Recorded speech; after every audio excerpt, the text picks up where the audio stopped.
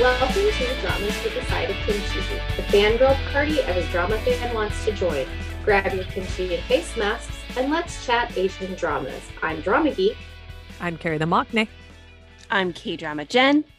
And I'm K Muse. If you want to have a little bit more of the fangirls from Dramas with a Side of Kimchi, be sure to come and check out our Patreon page. We do a extra podcast every month for our VIP patrons, as well as a Discord server where we have a lot of fun group watches on movies. We discuss and group watch classic dramas, all kinds of stuff. You name it about K-dramas, K-pop, life, it's in there. So if you want to continue and join the fun, come check us out. The link is going to be in our show notes. Yes, and it is a lot of fun out over there. We've made some really good connections, and the group watches are a ton of fun. I'm still trying to get y'all to come watch with the rest of us, just saying. I know, you keep picking days where I'm like busy. I'm like, time zone people. Yeah. Well, even the dramas though, but we're going to start Mr. Sunshine next. We're going to start that one in May because I'm too chicken to watch it by myself. So, okay. Yeah. And plus it has Kim Tae-ri. Yeah, I loved Kim Tae-ri in that. It was really, really good. I'm not sure I'm up to rewatching it, but I might try to catch your movie night if I can get a night when I don't have other plans. Yeah. Or more like my kids have other plans, because it's usually me having to take kids somewhere. But they need their licenses. Yeah, no, I know that feeling. Anyway, all right. So speaking of Kim Tae-ri, we are going to talk about the last half of the awesome drama 2521. And there were a lot of feelings about this, but we start with, oh gosh, where did we leave off? I've watched the whole thing, so it's all blurred together. Oh, so episode 8. Right. Yes. So she had just had her yellow rose and she was about to meet her best online friend. And yeah. But we also have to warn, there's going to be spoilers. Like, we're not even going to try for a no spoil situation. There's just going to be spoilers everywhere. Spoilers. Oh, yeah. Well, that's what podcasts are. They are just spoilers galore. Yeah. Can't talk about the drama without spoilers if you're going to podcap it.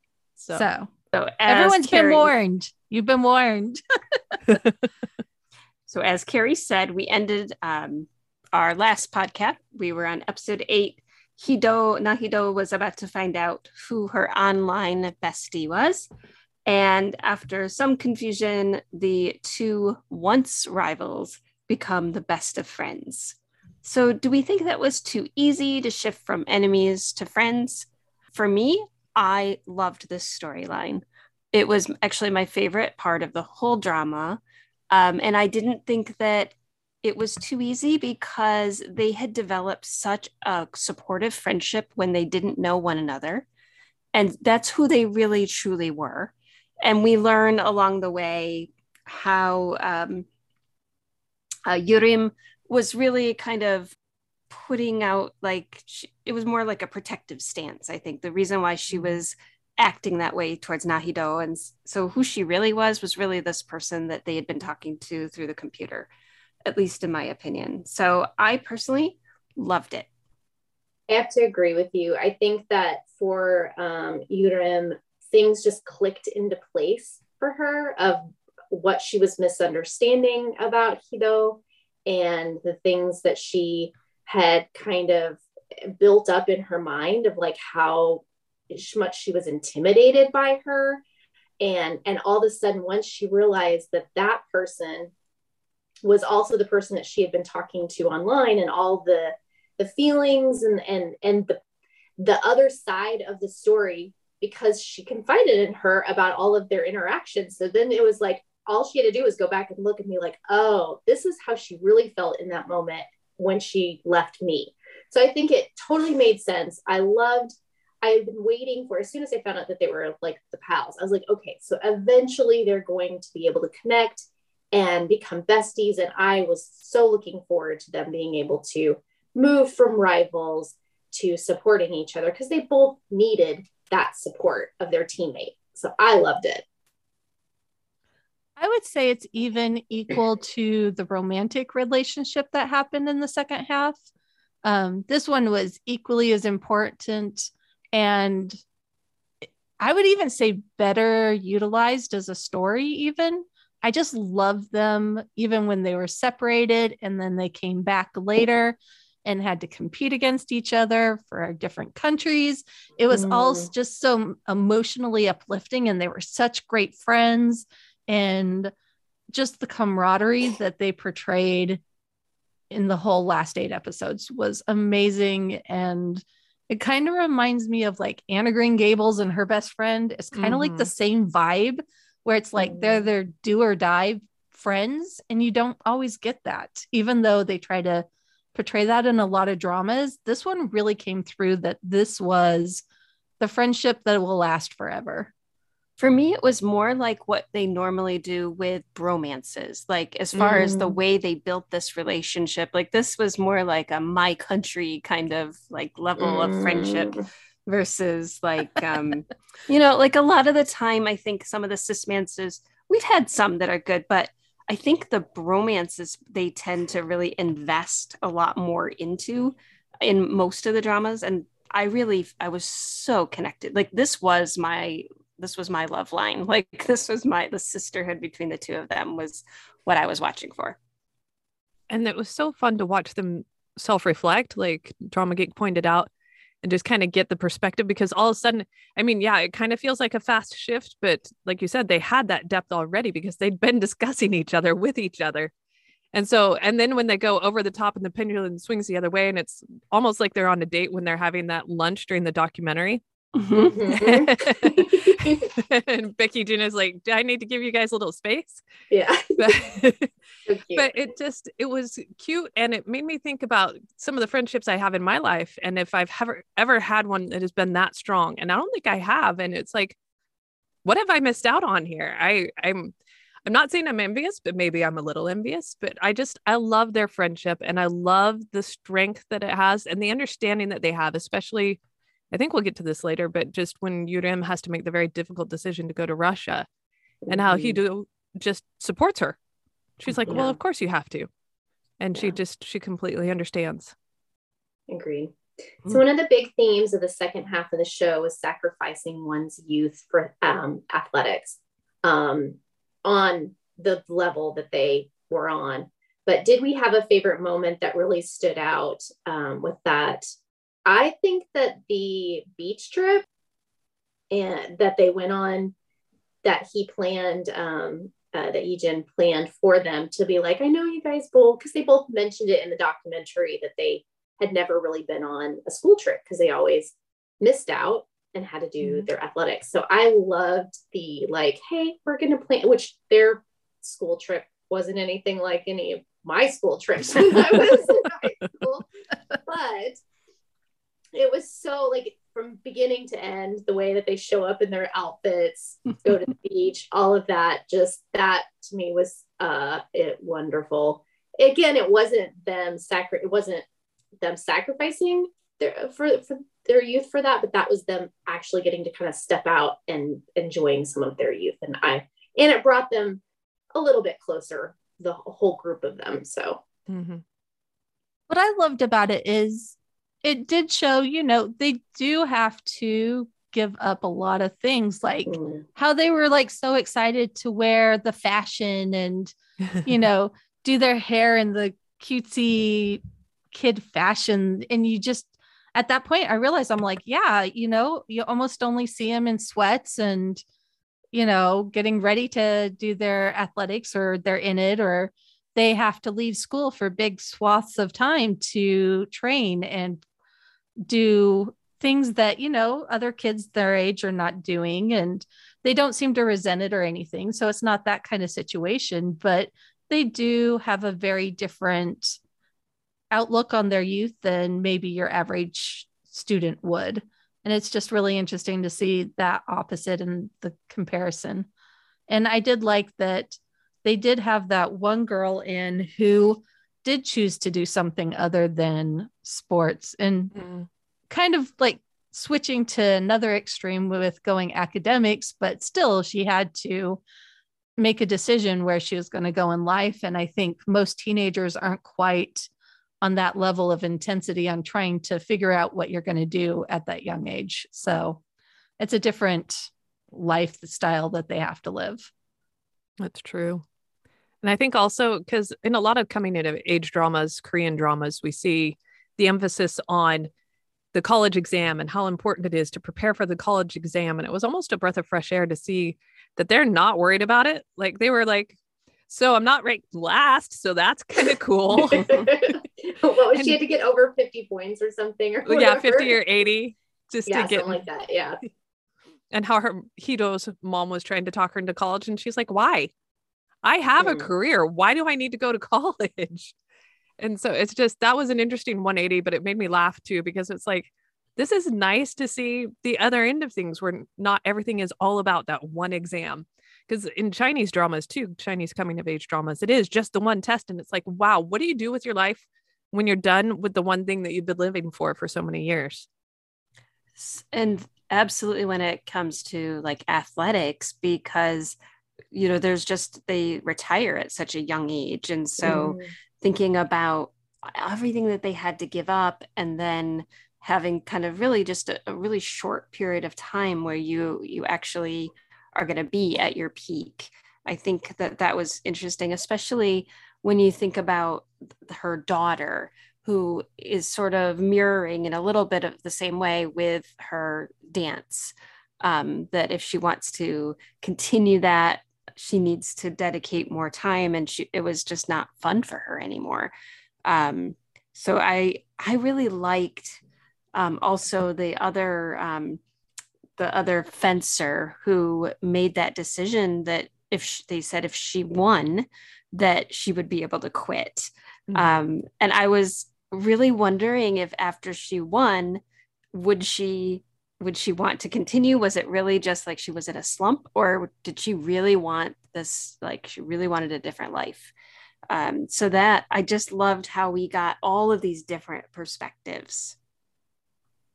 Absolutely. And the look of relief on that girl's face when she won, and yet she could still walk away. Yes. I mean, that was well played. Well played. So little did we know that the second OTP would be the one that would stand the test of time. Did we like their romance? Were we surprised it resonated so much? And I was a little surprised. You kind of had the glimpses in the first half of the show. It's like, oh, cute. They're flirting and stuff. But they really took it to that next level when she had to leave, and he was so supportive and sad, but supportive. And then just the whole scenes with the concert and the scenes when she came back and he like slapped himself because he thought she wasn't there. And then the proposal, like just everything just was perfect and so swoony. And I love them to death. And just, they make me happy. So I love it. They were way cute. And I loved how, I can't remember his name, just cool guy. I loved it when he found out that Yurim was going to go to Russia. He was like, okay, so I have to work 3 jobs. And if I work 3 jobs and earn this much money in 2 years, I can come and visit you. And she's like, don't worry about it. And he's like, no, this is what I'm going to do. And just, I loved that she was his focus. Like she was his priority. I mean, he did other things, obviously, and he became successful in his own way, but he made it clear to her that she was his priority, and I think that laid a good foundation for their relationship because she needed that solidity in her life, especially because her dad was always gone so much. I think that's something that helped her see that she could have a relationship with cool guy. And for me, it was an interesting juxtaposition because, here kind of out and about people were like rooting for the Bakijin Nahido kind of future couple. And what was interesting about this is that to me, if you had asked me early on if this was the one that would stand the test of time, I might have said like, really? I don't know. I mean, he's like this flirty kid who just seems kind of enamored with her. But the truth is that he did put her first. He did sacrifice for her. And we don't really see that being done by Bakijin. We see him making different choices. And I just thought that was interesting because like there were signs along the way that one of the relationships might work out and one might not, in my opinion. Yeah, that's true. So I think that it can work if both people in a relationship have a very high profile and demanding job. I think it can work. I think it's really hard. And I think it takes a lot of effort and a lot of, time being put in, and a commitment that not that their relationship is going to go before their career, but kind of a commitment between them. So that would be the other couple that everybody was rooting for. They had a lot more that they would have to, because both of them, he chose to be a reporter and then he chose to really pursue that career. And then on the other side, they're both openly communicative. They decide very early in the relationship, she decides, I'm going to be the real me when I'm around you. I'm going to be honest and I'm going to tell you how I feel. And he was very committed to her, like you guys have said, but he also, it helped that she's the very high profile, very demanding job. And he was able to be her support and kind of come behind her and do what she needed him to do. And I don't just think it's that dynamic. I also think it's just the way that from the very beginning, the way they communicated with each other, the way that they kind of dealt with each other, I think that's why they lasted. I think they lasted because of those dynamics of, not that the other couple didn't communicate with each other, but I do think at some point in time in the relationship, as they started, especially her, as they kind of started getting older, then they stopped communicating quite in the same way. But I just loved them together. His asking her to go out with him, I think that happened in this half of it where he was singing on stage and then he ends up asking her, but doesn't do it publicly, but still does it kind of publicly. It was so perfect. He was just so good at giving her what she needed. And she was great at doing the same. It wasn't a one-sided thing. But even his proposal to her for marriage, I was just squealing. I was feeling so hard because it was I was when she was fighting the other, I'm like, is that her boyfriend? And then he took his thing. I'm like, ah! It's so adorable and it's unique. And so that was fun too. It was so fun. They were so they had their there's you have friends that you're oh my gosh, they're always fighting and breaking up. And then you have the other friends that are just steady, they're steadfast.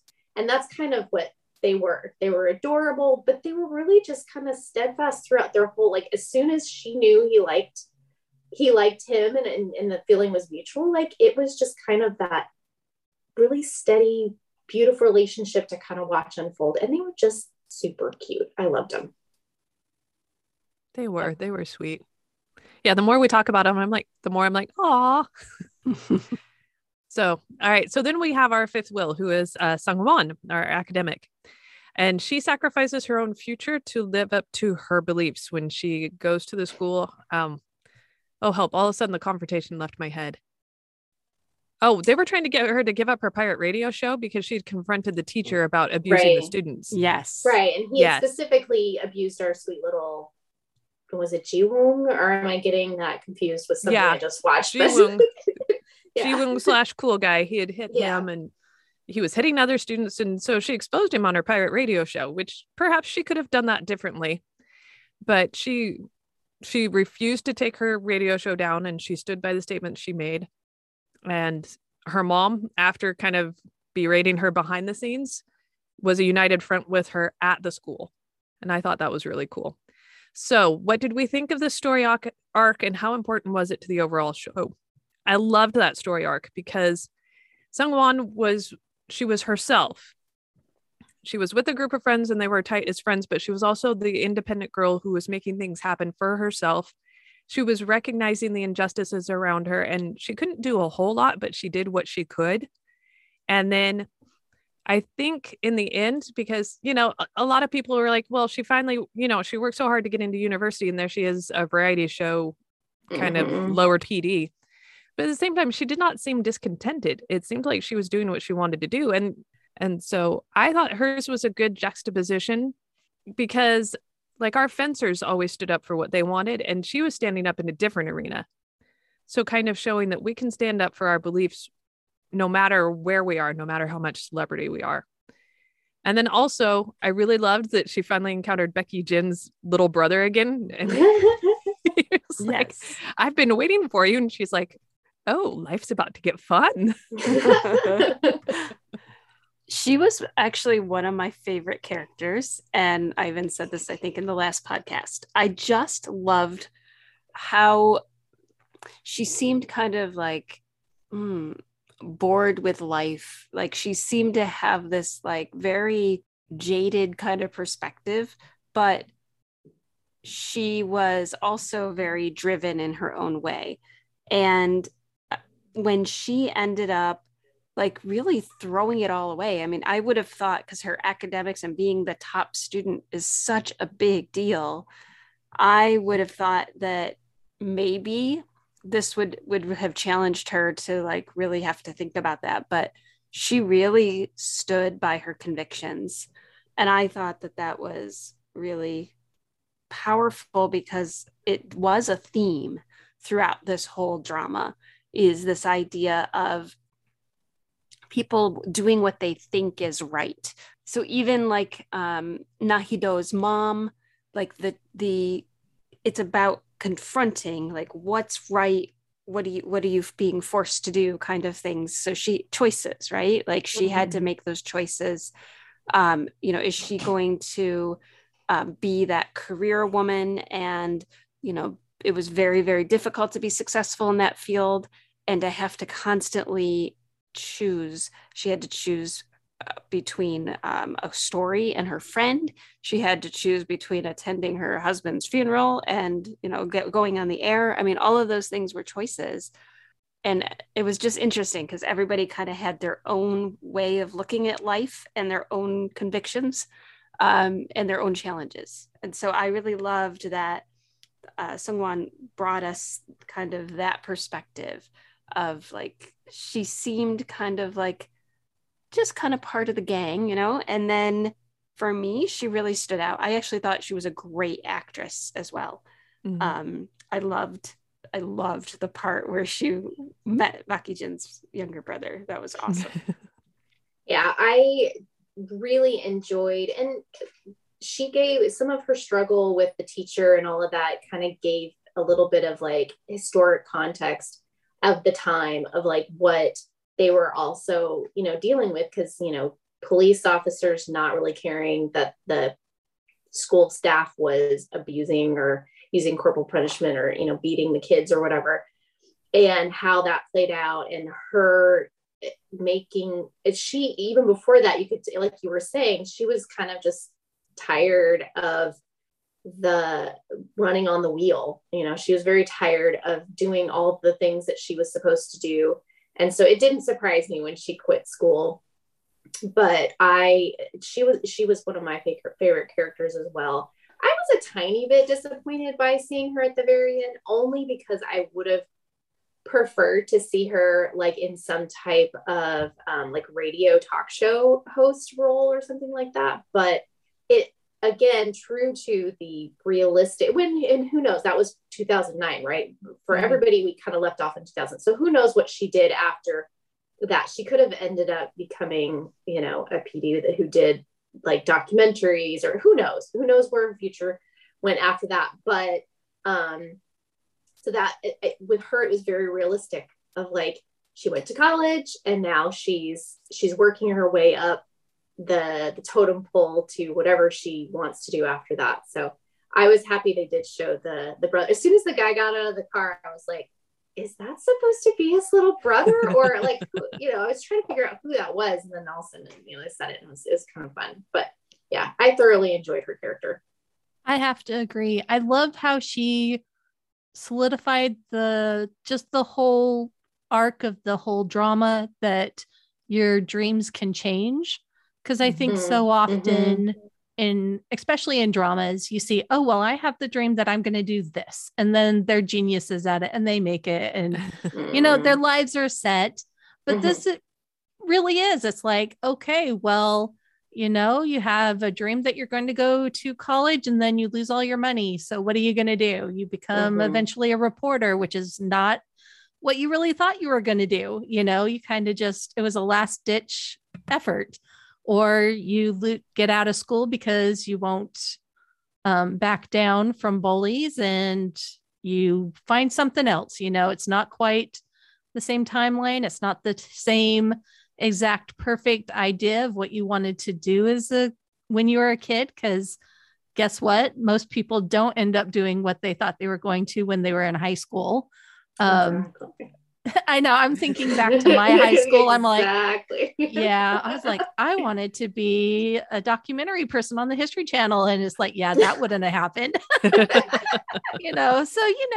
it's interesting just how it showed a realistic. But now you have a K-drama podcast. So, Exactly. I never would have expected that back in high school, No. So life goes different and you kind of just have to find new dreams. Or like even the Hido, where she becomes like this furniture maker after she's done being a national athlete, which was awesome. I was like, that is really cool.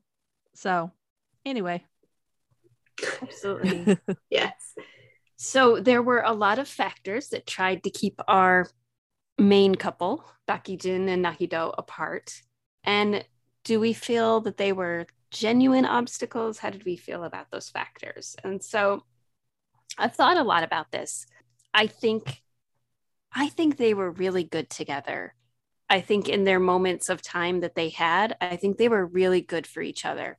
They provided something that the other needed, especially when he was kind of going through his just feeling so kind of disillusioned, and his dad had lost all his money and was now being pursued by the law and was in hiding and so on. And she was like just a go-getter and had this positive attitude. They were really, really good for each other. And the obstacles that came along were things that, it was just life. Like, why were they apart for a while? Well, she was training and going off, and he had to relocate, right? So that his younger brother could kind of have a fresh start and live with the mom. And I feel like, so that was one of the obstacles for a while, but they sort of overcame that. But then later on, as they grew older, he came to the US. But even before that, his job made it so that it was difficult for them. And I think that's kind of a reality. Like, I don't think that, I don't know. I mean, I know we'll talk more about the ending, but just in general, I was thinking about, well, was it real? Did it feel genuine? Yeah, it did actually. It felt genuine to me because I think that things happen. Yeah, I felt like, especially during that time in your life, a lot of people don't get married when they're in college, or especially if they have like, they're going to be a doctor or they're trying to work toward becoming something that takes a lot of your time. It consumes you, especially if you want to perform at the top level, whether it's the top level of being a reporter and going after every story and being available and working from not even the ground up, but he was working from below ground because that profession, like, they let him in during a specific period of time of like, oh, you don't have to have a college degree. Yeah. But for the most part, everybody else does. And you're the low man on the totem pole. So he didn't have as many opportunities as some of the other people. So he really did have to work extra hard. And taking an assignment in America after all of this stuff that happened, whether it was even just the commitment, and we'll talk about it later, but the commitment of what he felt he could provide as a reporter of like, I can do this. I can bring about this type of hope for people or this type of change. But just the opportunity that somebody who was on a low man on the totem pole would get by being a correspondent and getting the job, like, that was a lot. Like, and so he was still very young. Like he was what, 24, 20, well, I guess it's 25. So he was 25 when that happened, of when he took that, like for a reporter in that field and everything, like that was a huge for somebody who wanted to make it and become an anchor someday, which he did. And so, and then her, I mean, they didn't show her as much, but like, you know, that somebody who's trying to go for the gold for the Olympics or for every competition she was going, like, it's grueling. It takes a lot of time and effort. So they just, I feel like the groundwork was set pretty early on that it would be an uphill battle for them to make time for each other as a couple. It's different when you're a group of friends who see each other every once in a while. But as a couple, you know, I think it was very realistic, and that they were pulled apart. But I also feel like they built and helped each other in a time of their lives that they needed each other, and that it's not like it was wasted time, or that I wasted my time watching them come together. Like it was beautiful in that flash moment of their being young, and it was really done very well, in my opinion. I agree. Like them being each other's support, like they were in the first half of the drama, was just, that was exactly the kind of people they needed to be for each other. And taking it further was a strain.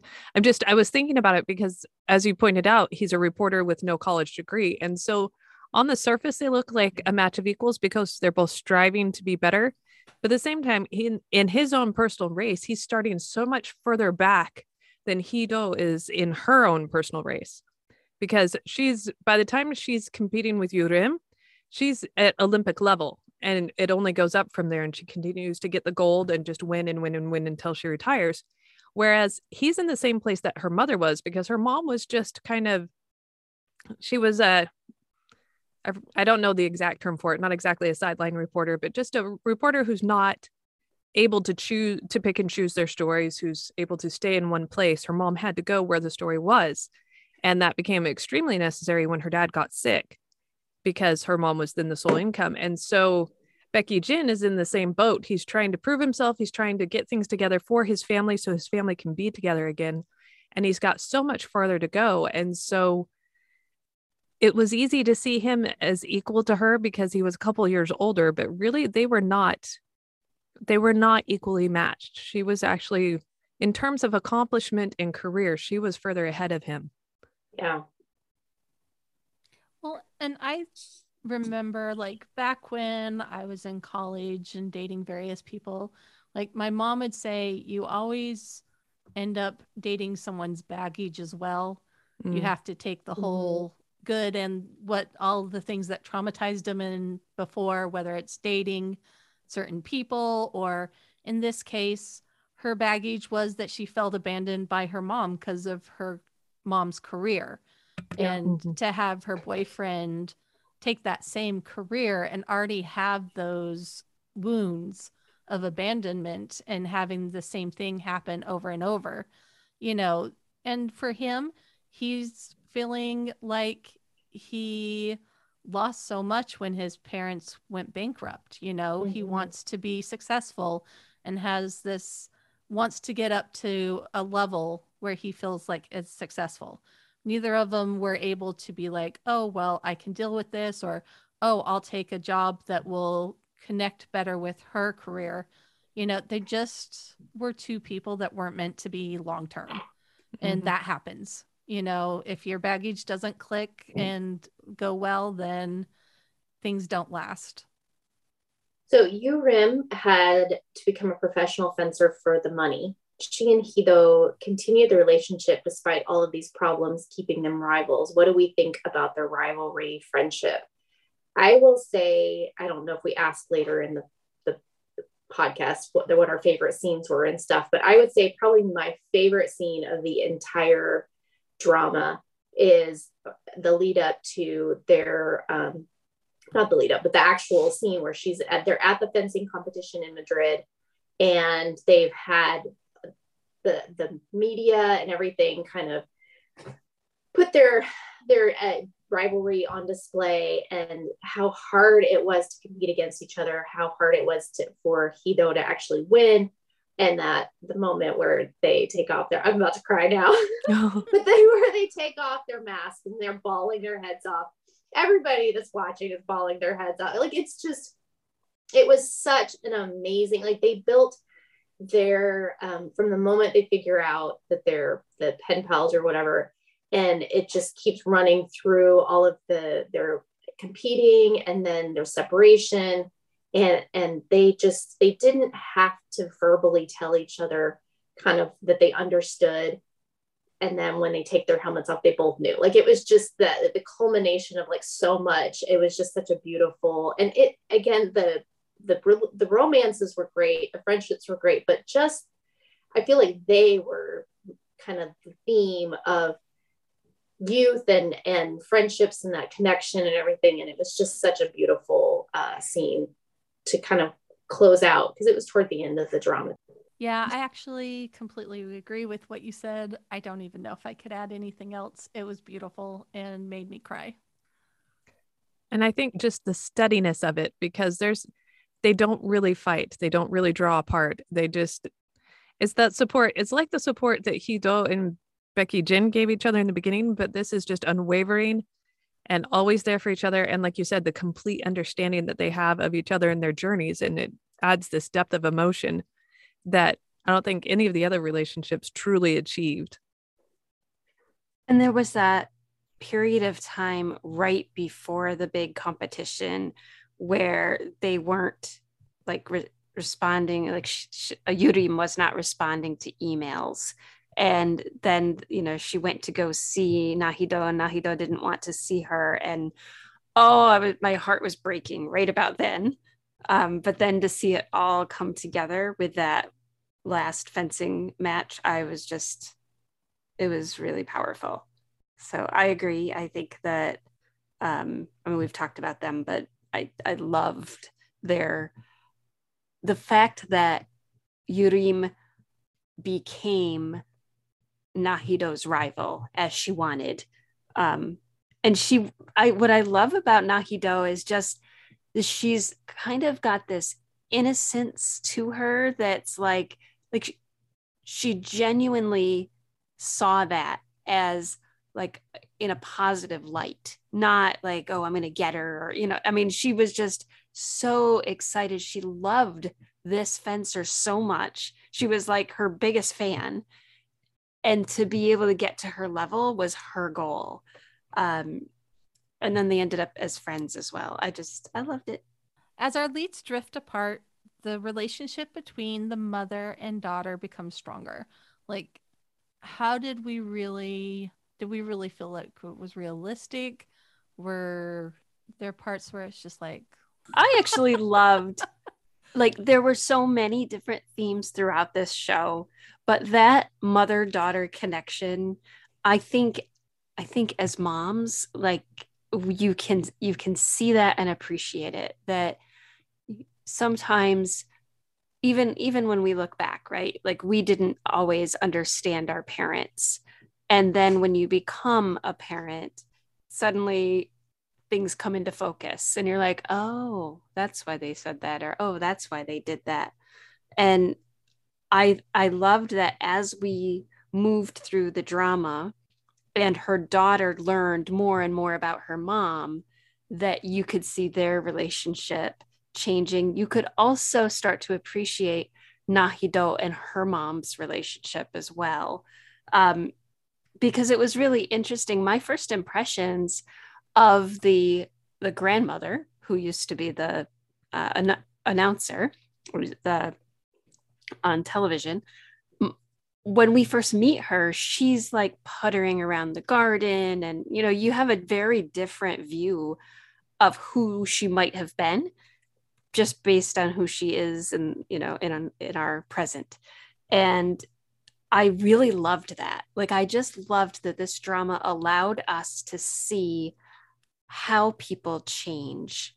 And I really thought that was one of the aspects of this drama that I really loved.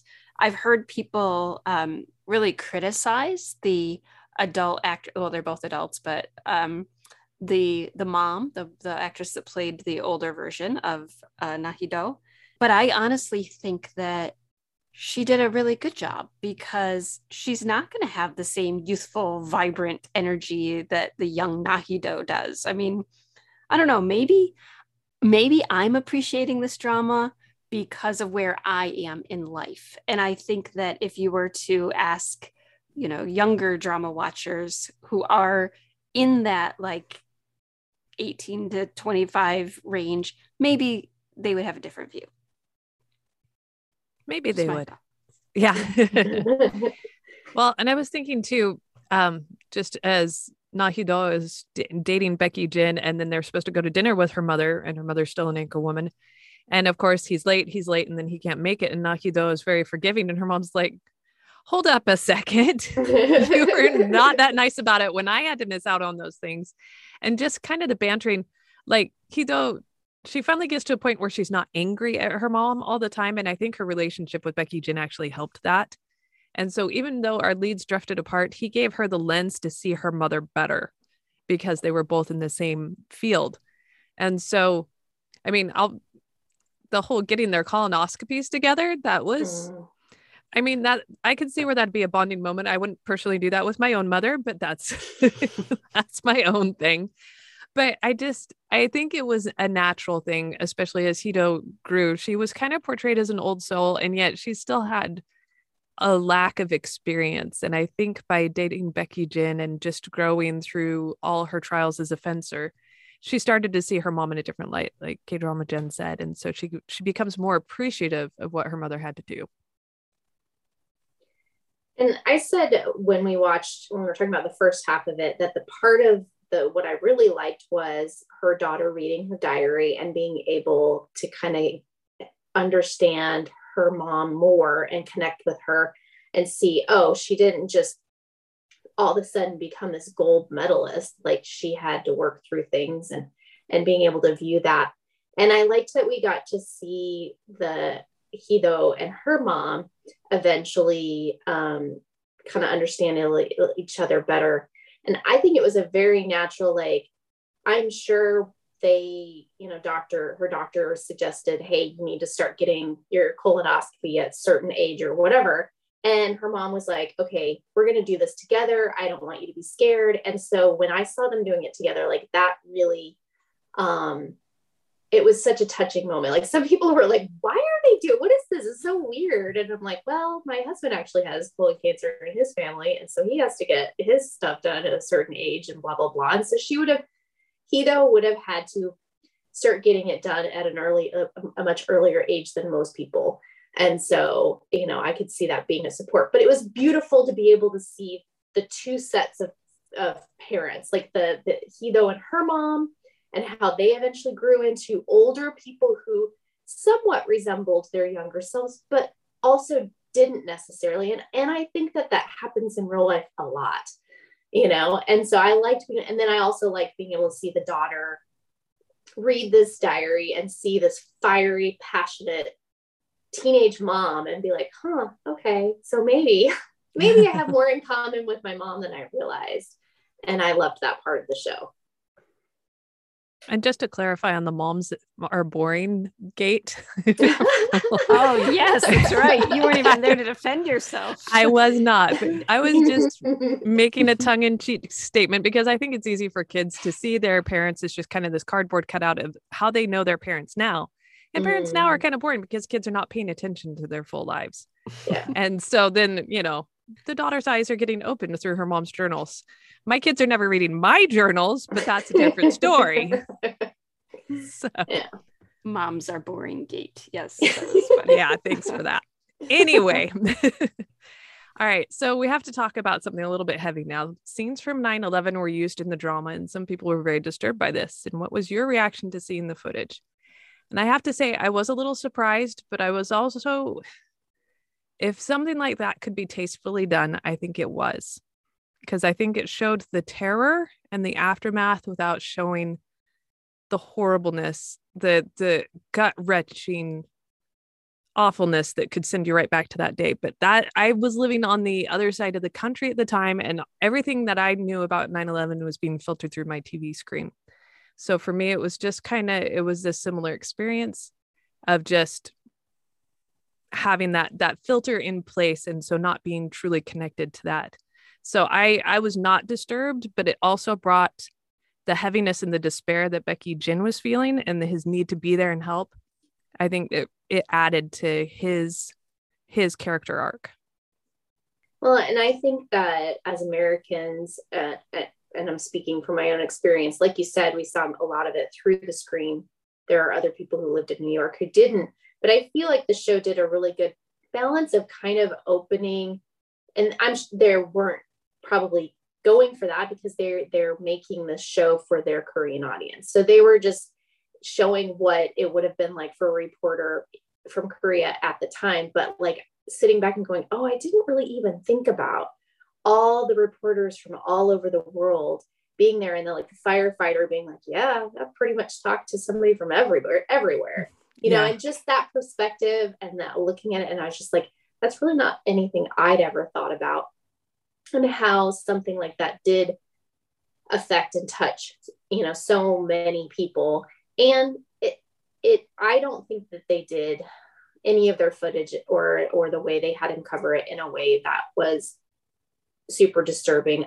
They show stuff that's happened in their own history, like the collapse of different things in different dramas, and do it in a similar way. So I don't think that they really did anything different than what they would if they were showing another tragedy that had happened in Korea or whatever. So yeah.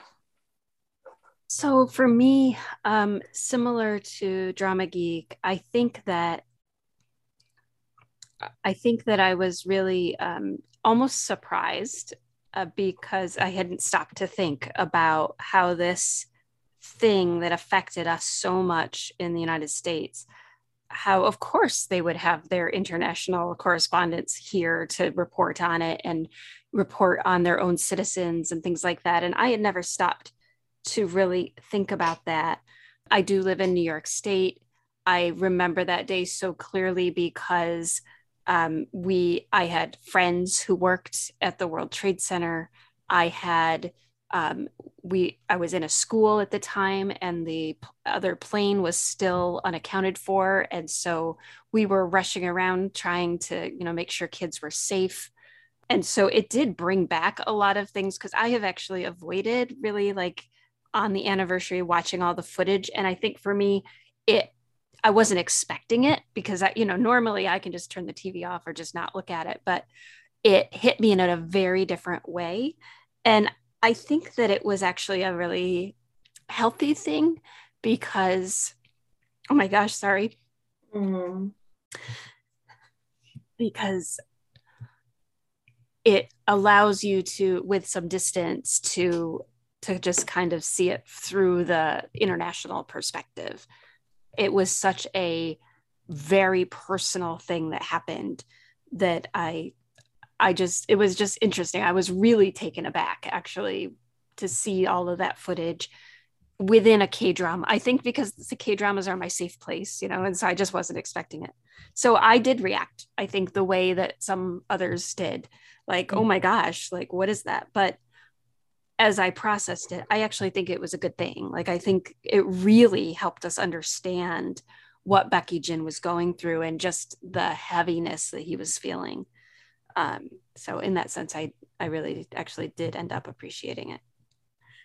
Unfortunately, our leads decided that they were not going to stay together, and they went their separate ways. This is a very divisive plot arc in the drama watching community. What do we think about this ending? Spoiler alert, they're not together. You'd have to be under a rock to have not heard that spoiler. Totally. Because, oh my word, people freaked out. And, I think because we had talked about, like, we talked about the reply vibes, but we also, at least for me, I made it a point not to feel like I was in it to find out if she was with him or not. And I think that was a really healthy way to go into it, because if I had been invested, like thinking back to Reply 1994, okay, Chobongi, if I had been invested, it would have really, I think it would have changed the way that I viewed this drama. But to me, that was never endgame. But I don't know, if I was watching this 20 years ago, would I feel that way? I think for me, what was it? It was like episode 3 or 4. There were like offhand comments that made it pretty obvious that they were not together when the daughter's looking at stuff. You know, she has no clue who this person is. She's never heard about him before. Obviously, he's not her dad, you know. So I think I went into this from pretty early on, before they ever hooked up, knowing that this wasn't going to be long term, just from the clues within the story. And so I was pretty much okay. Like, I was like, oh, you know, this is great, amazing writing. I really like these characters. There's these massive arcs about, you know, growing up and that transition from a child to an adult where you're finding yourself. And that's kind of what the whole story is about, is finding yourself during this transition. And so I was really okay with it. I thought they did the story beautifully. They were such integral parts to where their trajectory went into adulthood, and it was gorgeous. I loved it. I was okay with them not being long-term because, as I said earlier, obviously it was not working for them. They had some really high highs, but their lows were really sad, and just you can't change each other to create this perfection that you would need to go forward. And so I loved it. I liked it. I know that probably is giving me a lot of hate from the drama watching community, but I'm okay with not the happily ever after endings. So I feel like there are so many people that have canceled this drama in the same way that we canceled the drama that shall not be named, Dodo so la la la la. But it was two very different reasons. Different. Mm-hmm. So here is the thing. Again, it comes down to, did you experience Reply 1994 and 98 or 88? Was it? It was 1988. Mm-hmm. As they happened, did you go through the excruciating pain of all of that? And did you come out the other side a little bit jaded and bitter? Yes, we did. So when the clues point in one direction, follow that direction and don't continue to make up the story that you want to happen, because that's where the downfall is. And I'm not blaming people, because again, a lot of people that are watching this show either did not experience it as it aired. So by the time they watched it, they already knew who the main guy was. And so they didn't sit there and you know, go over all the, I mean, there were people that watched this drama that literally went clip by clip and they thought they found Bakijin's items in the daughter's room or in Hido's room that was left over. Like there's the treasure hunt that you go through of like what you do for idols, trying to find out if they're dating or not, you know, kind of thing. And so there was a narrative created out of stuff that wasn't there. Like the writer clearly, at least in hindsight, when you look back and you're not invested in that forever after for them, you see that, I mean, she gave the daughter a different last name. You know, the writer, whoever, but they made it very clear, pretty much, unless you were really trying to create a different narrative, that in this present time, but I will not discount the fact that the writer did play with people's emotions, because they did not show her with her dad the entire time. They did not, they kept it a mystery. So they did play the game.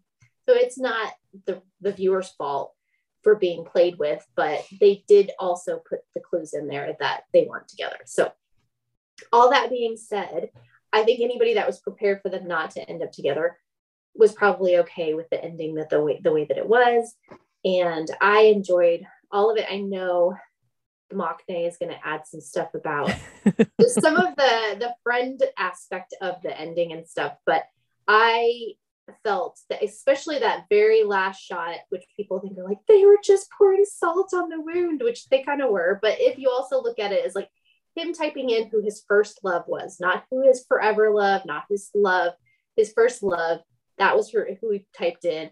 And that book ended it of like, that's what the story was about. It was about a point in her life, a snapshot, a flash in the pan that made her who she was.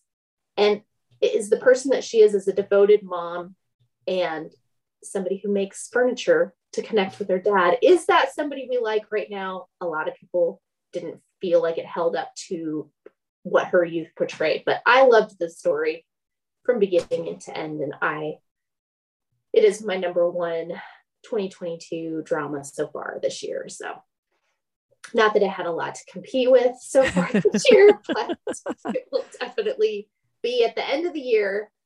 Mark my words, by the end of the year, it'll be one of my favorites. So, all right, is it my turn to rant now? It is your turn. So I had to actually talk this out with Drama Geek because I was just a whole mess of emotions at the end.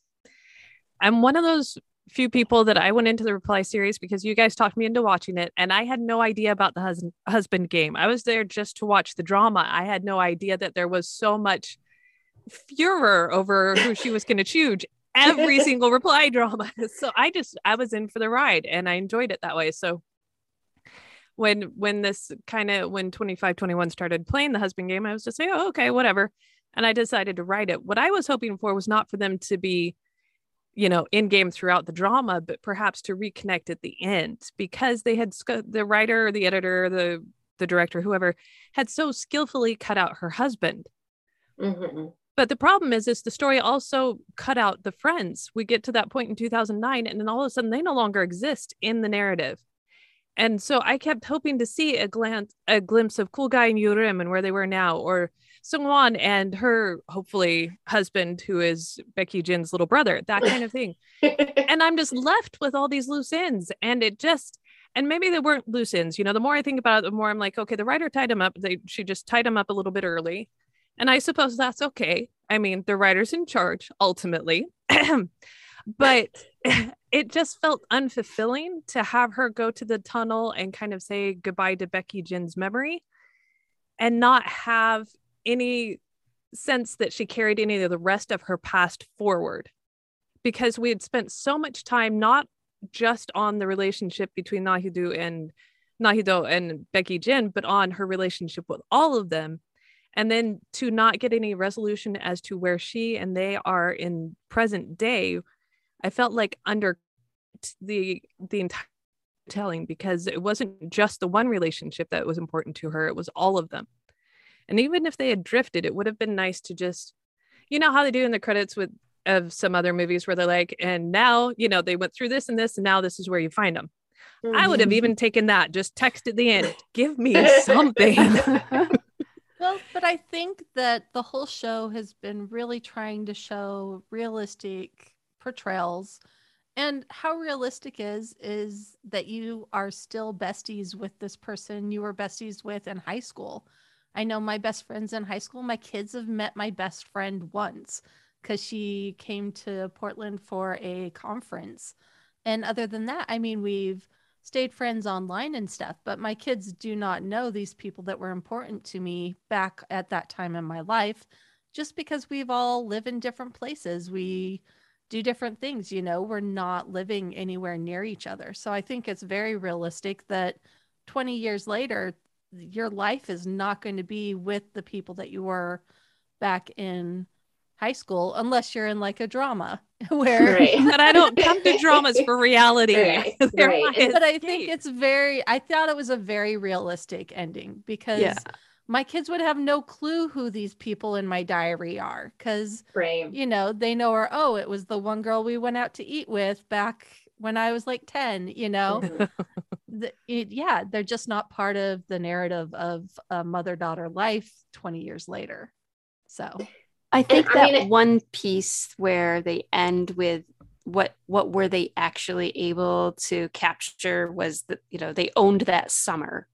And I liked that they reflected back on that it was a moment in time, and they were all able to just be fully present during that particular time. And I think that, our life has seasons, and along the way we meet really incredible people, and some of them stay with us, some of them evolve with us, and some of them stay frozen in those moments in time. And if we can get to the point where we can appreciate like the things that people gave to us, even if they're no longer in our life, they helped shape who we are now. I think that that's kind of the message of this drama. I totally agree with what K-Drama Jen said. Those are my thoughts almost exactly. Grudgingly agree with everything she said. I think for me, I've moved around so much. And I mean, like, I moved away from where I went to high school when I was 19, and I've never lived there again. And I've only visited, for short periods of time. And most of the time when I go back, I just go to see my family because that's all the time that I have. I don't have time to go see high school people. But there are people that it doesn't change that some people when I was going to school irreparably changed my life, and they're still with me. And I think that it was a nice thought that like the fact that they're not in her life now doesn't make it that they weren't as important to her, and the connection wasn't as deep as it really was, because it was, and we saw that. But that's just how your life is. But so again, I pretty much just restated exactly what Jen said. But so I have already stated what my favorite scene was the taking the helmets off and them crying like that. I think by far that's like my favorite scene of the drama. But I will specifically, what's your favorite scene from the second half? And I would say that one. And then I already said the beach, when they went to the beach. I just died and loved when they showed up in those outfits and they walked down the street and got in his car and stuff. That was probably one of my favorite scenes too. So that's my two from the second half. I have to say, so if you remember from the previous podcast, I only shared one, even though we were allowed to choose two. But Amber took mine, so it's okay. Like she took the extra, so we're all good.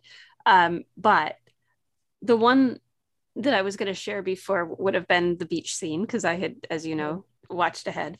But for me, I loved the scene where they're looking at each other. He's interviewing her, and he's like, how are you? And she's like, how are you?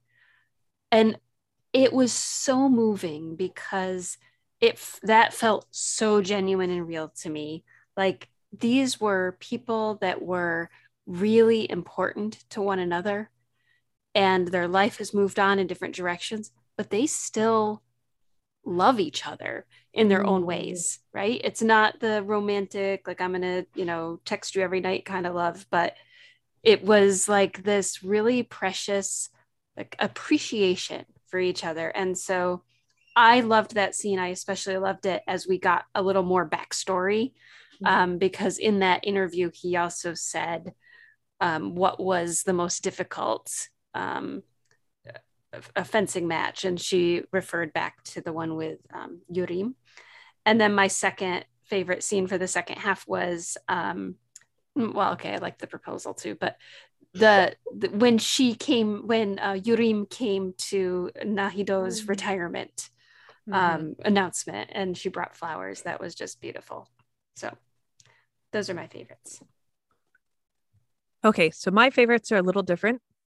My first favorite, because it made me laugh so hard, is when Cool Guy took his mom's car and he was going to drive everybody around. Yes. And then they tried to put it back and he couldn't park. So they finally roped his band and all of them, and they lifted the car, and it was the whole, we worked together and we got in place. And I'm like, y'all had to lift the car to park it. It was funny and cute, and I appreciated that. But also, I really loved when Sungwon decided to quit school and how she talked it through with her mom first. And her mom just presented all sides of it and said, look, this is what I'm seeing. Have you thought this through? Are you okay with these consequences and these consequences? And she didn't like her daughter's decision, but that next day she was there and just as fiery as Sungwon was and just as determined to support her daughter in pulling out. And I loved seeing that solidarity between the two of them, but also the mature response in supporting her in her decision. Well, not from the mom. The mom was already mature, but the mature discussion that they had. Yeah. Guys stole all mine, so I'm gonna get some of my second tier favorite moments. So keep in mind, my favorite of all time was anything involving the beach, like cinematic wise. Everything was gorgeous. But the two that come to mind is I've always really liked this director anytime he does a running scene when it's one or two people running. And the one that really sticks out to my mind is when Yurim is being hounded by reporters because she's chosen to go to Russia and they're trapped in the practice room. And so they get the dummy all dressed up as a fake Yurim. And then they go running off together hand in hand. And I just like, that was such a good moment. And I love this director anytime there's a running scene.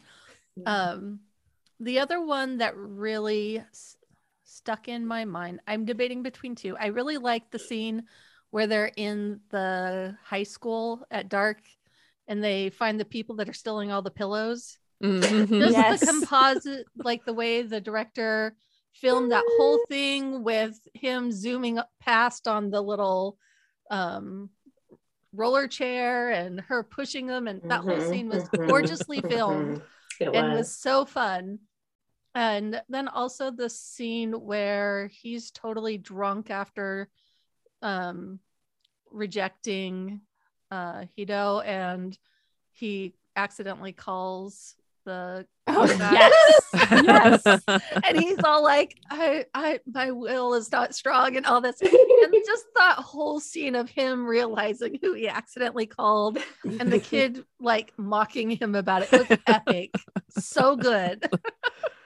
And it was one of the few parts that I swooned a little bit because I have to admit, realizing that they weren't going to be together, I emotionally took myself a little apart from their relationship swoon wise, because it's like I'm not going to get emotionally invested and devastated.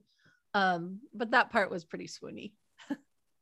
Oh, and we are now to the part where we have to do our overall impression. As you know, I loved it. I give it a 9 out of 10.